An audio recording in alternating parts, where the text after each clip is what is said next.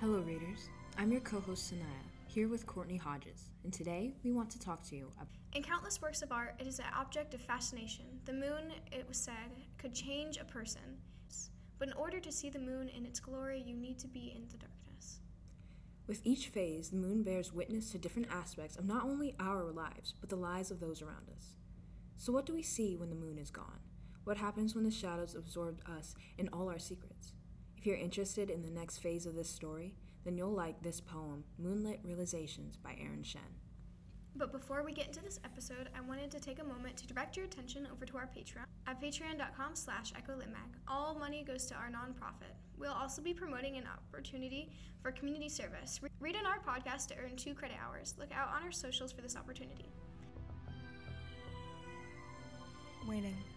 You wake to the sound of glass, swapping the impact-induced stars for sight. Wincing at your sunset-bruised skin, you tumble across concrete like a stale coin toss, ready to confess. But when your eyes swell like the bare coin bag in your hand, with every toss that ends in another, you only have one choice, which is to draw. Waning. In solitude, you try to recall yesterday's skin-deep dream, backhanded remarks as he cleared the cards. Through captivity, you learn that the saturated smell of metal rusting over every bet strings more than its sound. That under the impression of love, there is cupidity, which steals more time than love. As your eyes trace his lips and the edges of his cigar, he sits there, mustached, smoking his dreams. Your ears turn numb from saccharine comments that auto-populates on his tongue with every loss. That, darling, I am doing this so we can sustain a life. Once more, he reaches down to forfeit his coins, giving up more than he owns. Waning.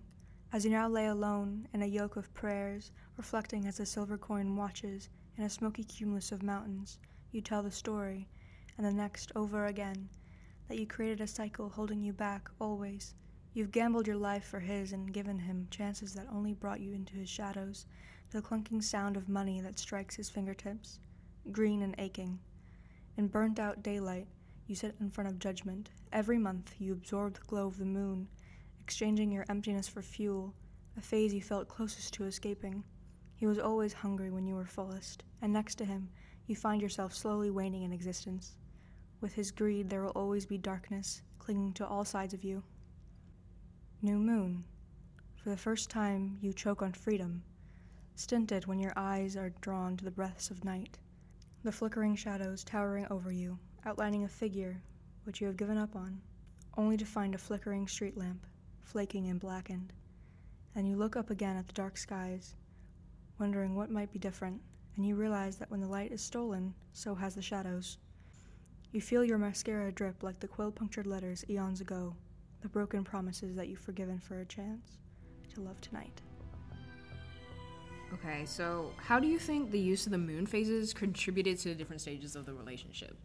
I think it's really interesting because the moon phases follow throughout the poem, and they have like little headings for each stanza, and it shows like how she's trapped in this relationship, whether it be it paternal or marital, but she's trapped with this man who thinks he's only doing what's best, but he's really hurting the relationship.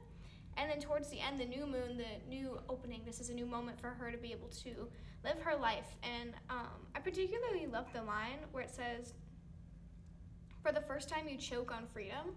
I feel like that's such a powerful line because I kind of imagine like sobbing, or also like you have so much you don't know what to do with it, you know? Yeah, I get that because like when you go from being in a trapped situation, much like that's talked about throughout the rest of it, and then you have this situation where you're no longer trapped, you're free, like you don't know what to do with yourself sometimes, and it's kind of like a bittersweet moment because on one hand you're free, but you've gotten so used to the other things in life, which is why I think you get used to things waning and waning and waning, and then there's a new moon, there's nothing there. Mm-hmm. It's like, what do you do now? Yeah, I like that. That's a good way to put it. I kind of forget that new moon and full moon is like the opposite. I was thinking that it was a full moon, but it's a new moon. Yeah. That is such an interesting, though, how she had this thing and she was slowly losing it, but in losing it, there was this freedom that came from it. Yeah. Also, there was a cool line when it mentioned how whenever you were fullest, you were like, he was always hungry when she was the fullest.